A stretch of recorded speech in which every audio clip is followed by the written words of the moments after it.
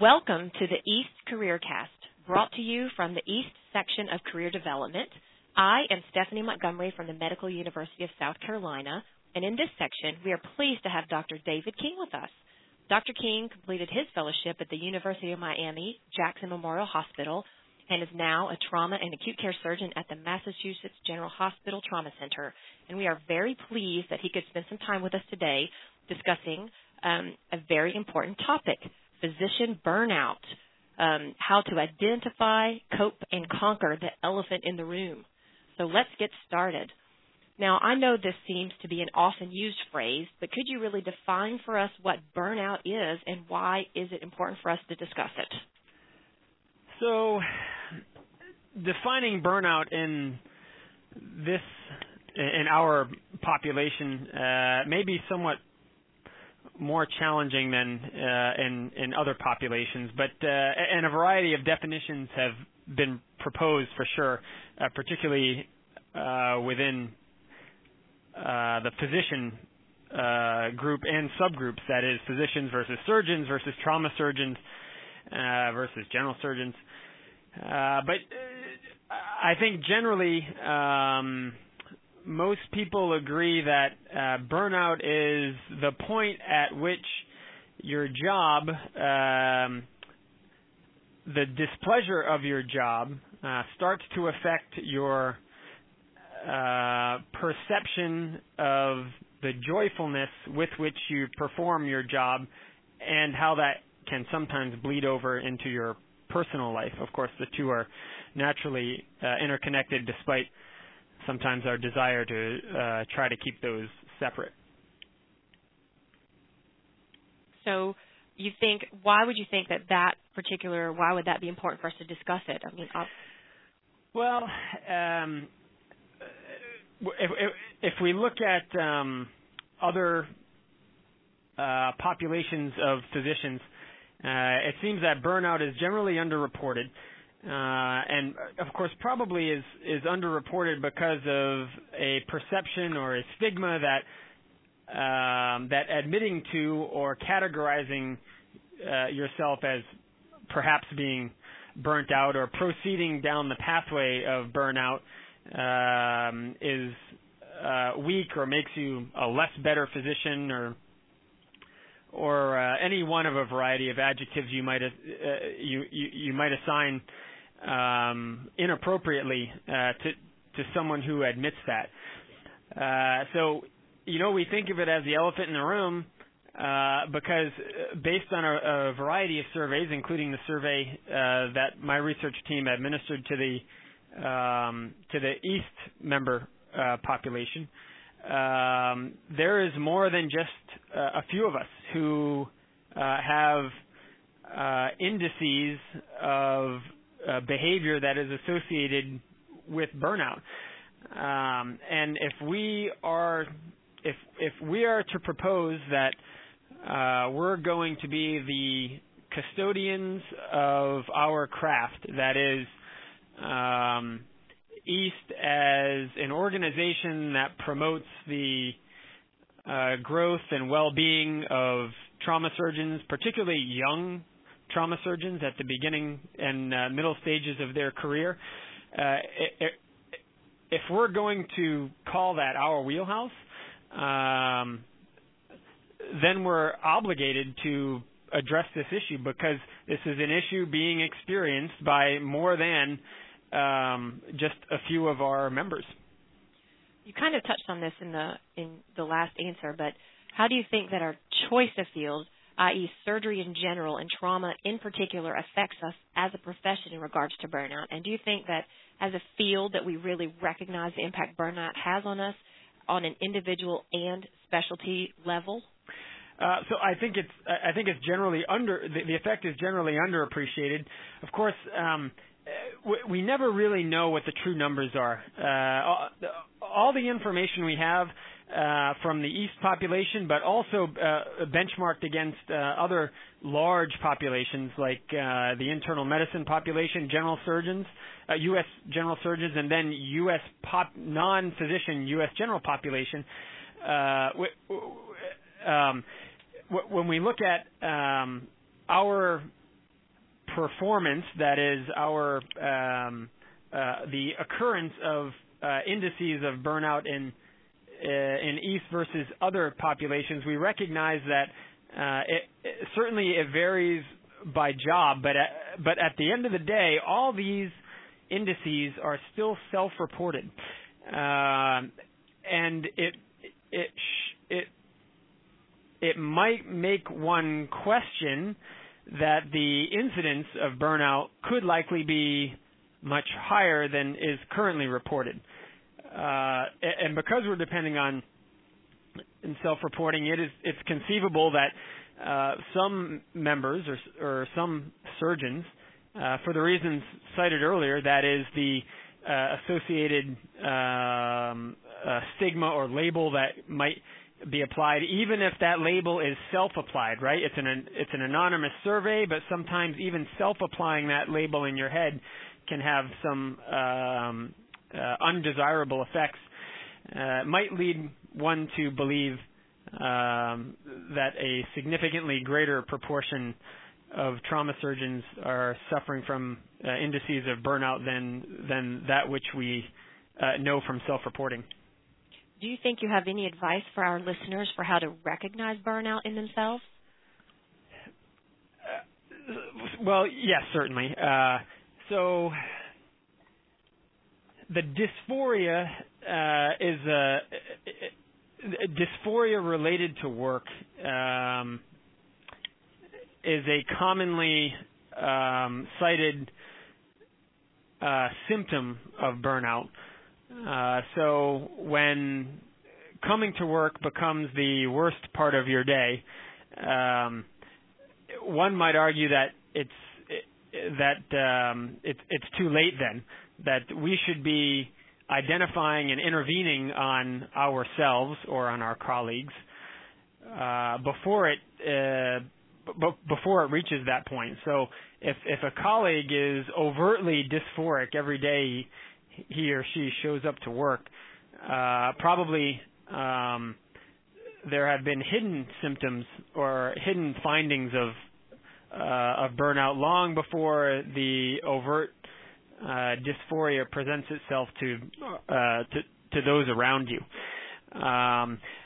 But identifying that in yourself obviously requires some introspection, and sometimes that, I suspect, is difficult for us to admit. No surgeon wants to admit that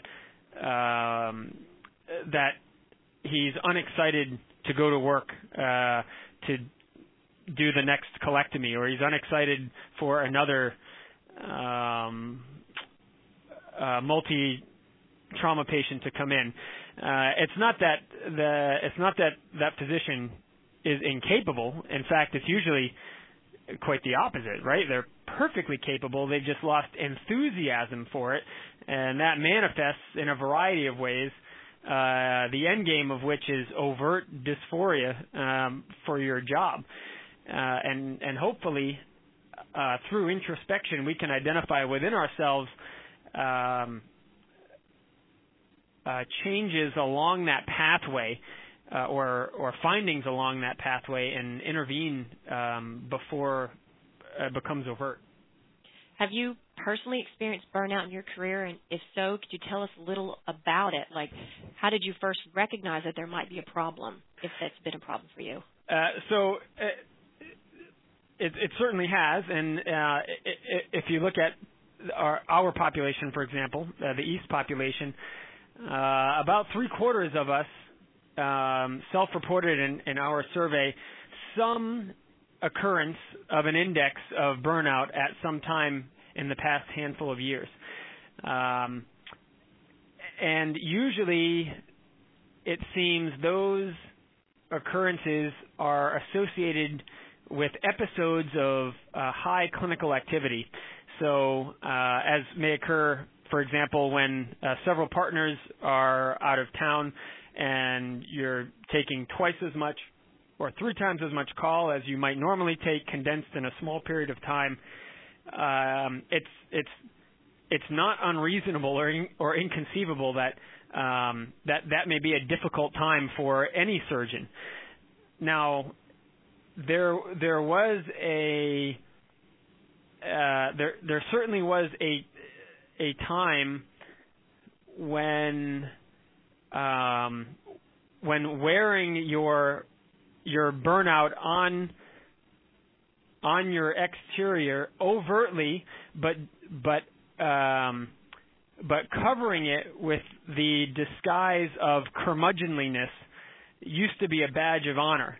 And you can think back to maybe a decade or two ago or more,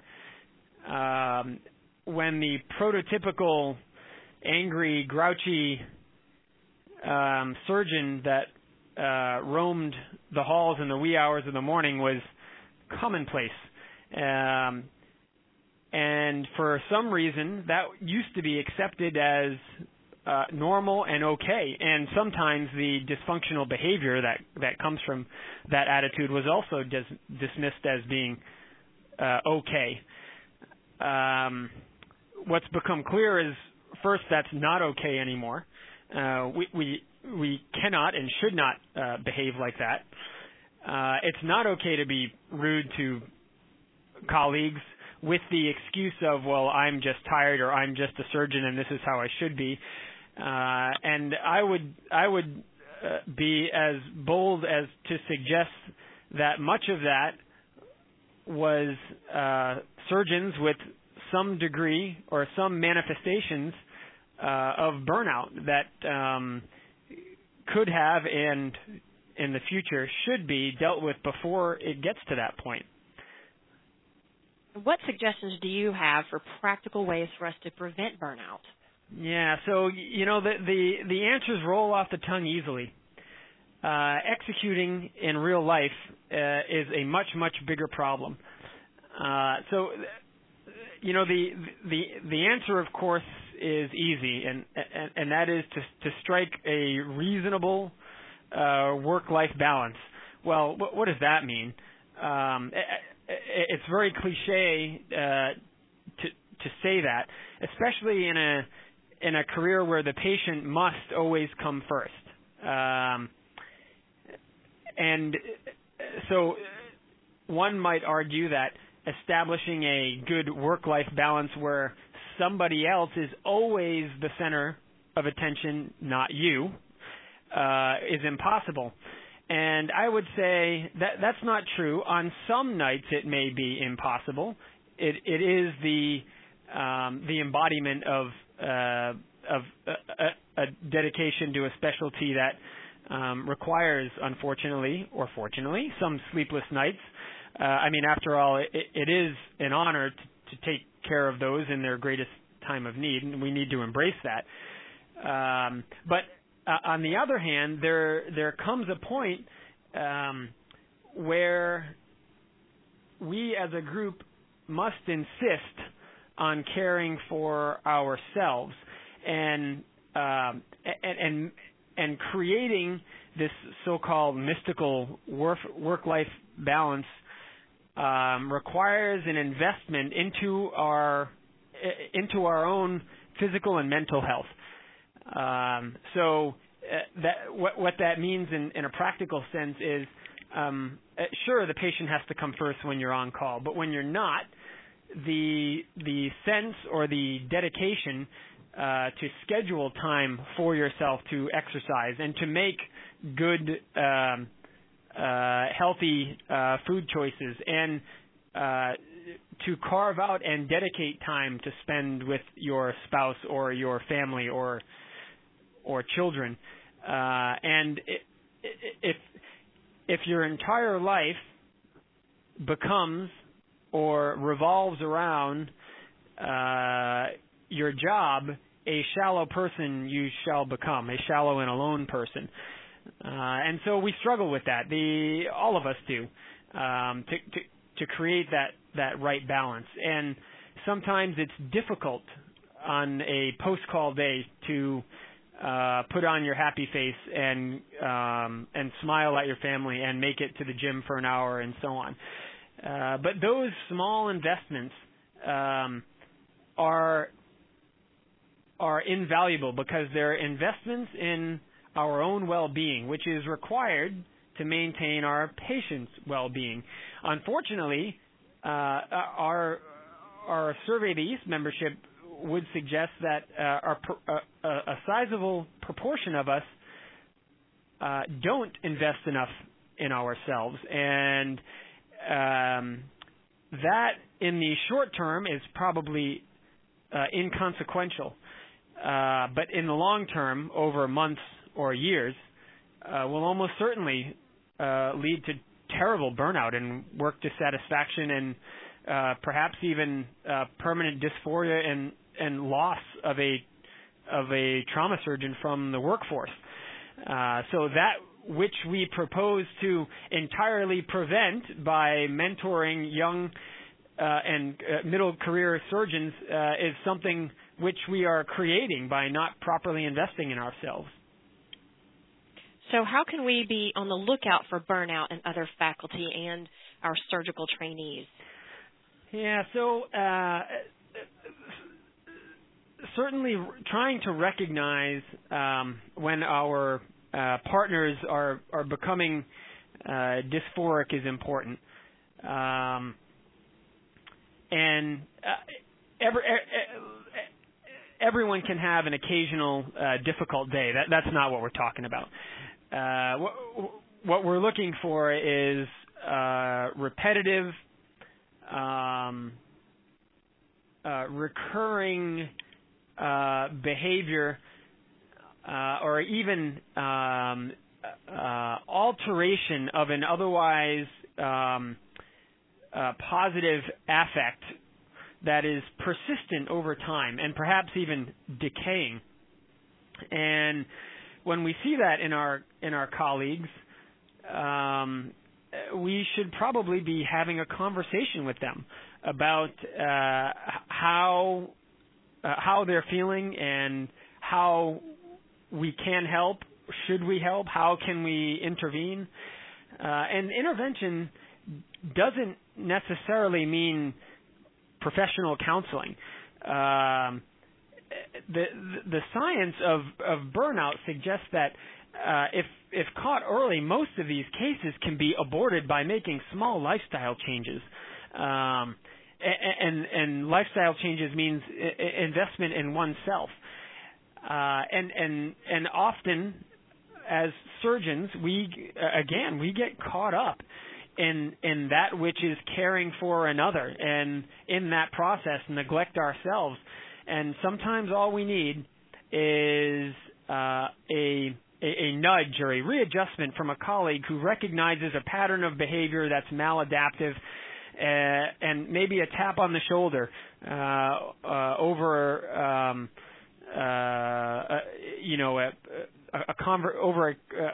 an otherwise over another conversation one evening that just says, "Hey, something doesn't seem right to me. I'd like to talk to you about it." And in many cases, that's all that's needed is to make that surgeon aware that there's perceived changes in his or her affect, and that may be just enough to induce that physician to adjust their priorities and hopefully reprioritize the importance of their own mental and physical health. So let's say that I'm a faculty member and what you're saying is ringing true for me, and I feel like I am affected by burnout. I'm getting there. What should be my next step? I think the next step has to be fair introspection and understanding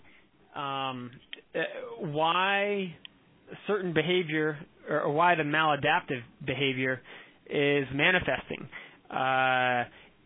Is it simply because the clinical workload is just too high and is non-sustainable? And maybe that results in an adjustment in the call schedule or hiring an additional partner. More likely, though, it's not that. More likely, it's as I mentioned, the failure to invest in oneself. And if that introspection results in a conclusion that says hey, listen, I'm taking the same amount of call I've always taken, but I'm feeling more and more dysphoric. But gee, look at, I look back at myself over the past 6 months. I used to go to the gym 3 times a week. I hardly get there once a month now. I used to eat, 6 servings of vegetables a week. Now I eat none, and I'm hitting the drive-through on the way home from the hospital every night. These are changes that no one else is likely to recognize, but with some reasonable introspection, surgeons can identify in themselves and make critical changes. And sometimes those changes involve your own behavior, and sometimes maybe they even involve the behavior of your support system, such as your family and your partners. If you're feeling burnt out, perhaps the support system that you have should be engaged. For example, your spouse or brothers and sisters and so on, who can sometimes be very helpful in identifying areas where you might choose to reinvest in your own mental and physical health. Sometimes a third-party observer can see more about you than you can see about yourself.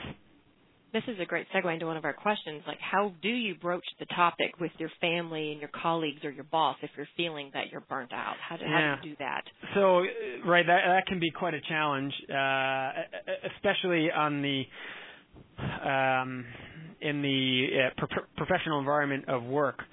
Again, if you think back a few decades, there was a time when nary a surgeon would ever go to a partner, let alone a division chief or department chair, and admit that they're feeling burnt out from work. I'm sure it's happened at some point in history, but I expect with near certainty that in the 80s, for example, or 70s would have been a near unheard of conversation. And that's not okay. That is a conversation that can and should take place, especially if we're truly committed to the greater mission of preserving our specialty as a viable profession and organization, and as a vocation. There has to be some resiliency, and that resiliency is lost when we're defeated by recurrent burnout and early retirement and so on. So that's a conversation that probably should happen and needs to happen if that individual can't reconcile it through some reasonable introspection within themselves and with their family and their support system, which may or may not necessarily be family, but whoever is within your personal support system. If you feel like that's not working for you, then perhaps that is a point where you should be reaching out to your partners and perhaps even your boss. An alternative, of course, because of the perceived stigma of anyone admitting that they might be along the pathway of burnout, certainly is to engage in occupational health, psychological or psychiatric support services. All hospitals have them. Usually they're anonymous, or almost always, to my knowledge, anonymous. Probably that's not the first step, but if other steps are failing and physicians are still feeling the misery of burnout and are reluctant to approach their partners or boss about that, that's probably a reasonable next step. And the final question, are you aware of any resources for doctors and physicians that are feeling this burnout? So there's a a litany of online resources available. I think we could probably assemble a fairly robust list and post to the website. But a quick Google search of career burnout will produce hundreds of hits, and specifically physician burnout will produce a wealth of information. And dare I say, to educate oneself, a trip to PubMed to search for surgeon burnout will reveal a host of extremely enlightening publications on this topic from behavioral health experts who have spent a better part of their lives researching this. There is tons of literature available and many resources for physicians who are feeling dysphoric with respect to their job. And I think in 2015 we need to recognize as East members that this is real, and the stigma should go away, and we should recognize that if we're truly interested in preserving ourselves, that this is a worthy investment in the recognition that some of us, at least in our survey of the East population, up to a quarter of us have some indices of burnout specifically related to our job as acute care surgeons. Well, on behalf of the East section of Career Development, I would like to thank you so much, Dr. King, for taking time to speak with us today. My pleasure. And I am Stephanie Montgomery, and I hope you enjoyed the program. And when you find a moment of time, please visit the East website at www.east.org for more East CareerCast and other valuable information. Thank you. Dr. King, this is Jamie Coleman. That was great. Thank you so much. Good. Sorry about the beeper at the end. I thought I put that on vibrate. No, that's okay. Just kind of illustrated the point of right. all the time. You're talking about burnout. Sorry, I'm doing two things at once here. Multitasking. Two quick questions for you. One is, do you find that physicians recognize the burnout themselves, or do you think it's something that gets brought to them? In other words, a spouse or a family member or a colleague, like you mentioned, that's like, hey, you know what, you're not really been yourself these days, or, what's going on? Like, yeah. So how do you feel like it really works? So the science would suggest that that physicians become self-aware long before colleagues notice changes in behavior. The problem, of course, is that being self-aware doesn't necessarily result in self-action. And action is often only taken once changes in behavior become overt. So this is where the importance of confiding or consulting or approaching a professional colleague or family member or someone in your support system becomes very important, because many physicians will be acutely aware that they're feeling dysphoria, but for whatever set of reasons won't act on it. And sometimes all it takes is a few kind words from a third-party observer to tap that person in the right direction. And sometimes when that physician gets that tap, they realize, oh boy, I've been feeling like this for 6 months and now somebody else noticed. Maybe it's time to do something about it. And what do you feel like really helps the most? I mean, do you think people need like a sabbatical, time to really contemplate? I mean, you mentioned introspection and you mentioned change in behaviors, but do you feel like that's usually enough, or do you think people need outside help, whether it's from a counseling type situation or, to really identify a mentor within the community to help them with this? Sure. So, it depends where you fall on the burnout spectrum. Right. It's a very long, very complicated grayscale.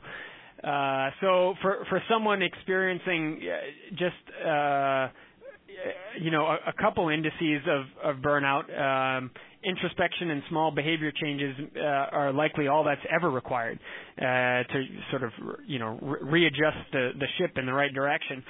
On the other hand, if that burnout has gone undetected or disguised or underappreciated for years, perhaps there's no simple way to readjust the course of the ship by oneself, and probably that kind of person needs much greater support, which may come in the form of professional mental health or counseling, and I would imagine in only the rarest circumstances would require time off of work. Within the realm of understanding what it is that we do, it's awfully difficult for anyone to take a sabbatical, say, to disappear for 6 months just because they think it will make them feel better. It's easy to say that if you feel burnt out. Sure, take 6 months off, but at the end of the day, we still have to live within the confines of the laws of physics and reality in which we exist as surgeons, and we just can't do that. You just can't disappear and take off 6 months because you're not feeling right. So the solutions we offer need to be realistic and within the context of that which is physically possible in the world in which we exist. And the other last question for you is, you mentioned the EAST survey, which I was fortunate enough to be able to sit through your session at the most recent scientific assembly. And what findings not only surprised you the most in terms of the results that you saw from the EAST study, but also what do you think going forward, what role does EAST play in this? So a couple of very surprising tidbits came from our survey. Our survey was not a burnout survey. We certainly asked some questions about burnout that with the specific purpose of being able to benchmark against other surveys that had asked the same question. So we weren't just looking at the EAST membership to survey for burnout, although we did ask questions that allowed us to draw some of those conclusions. We were asking questions about the general lifestyle choices of our membership, and in terms of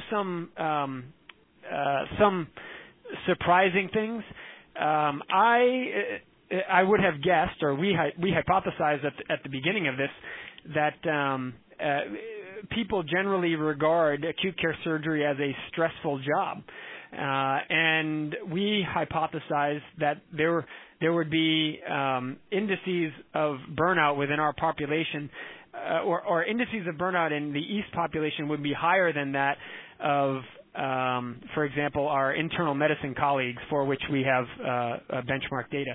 And as it turns out, that's not true.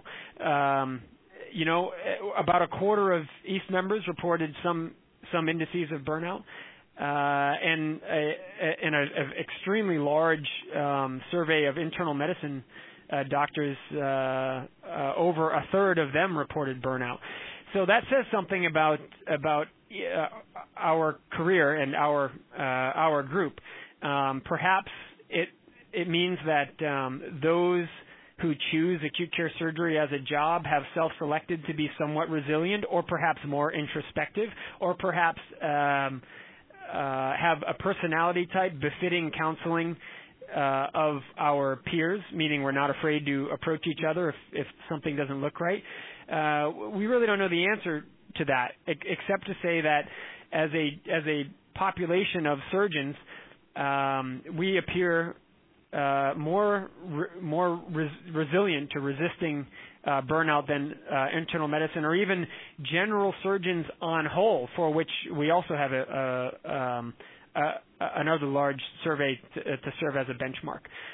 40% of general surgeons on whole report some indices of burnout, so much higher than the EAST population. So we were surprised by that, pleasantly surprised by that, I might add. and that's despite some disturbing, or maybe not disturbing, but some statistics that you might not imagine go along with resiliency. For example, by and large, East members take more night call than regular general surgeons. By and large, get paid a little bit less, and despite having more call and getting paid less, have better job satisfaction and generally less burnout. So that says something about us as a population, and perhaps on the downside, East membership reports alcohol use that's higher than basically all the other populations that we used as benchmark populations.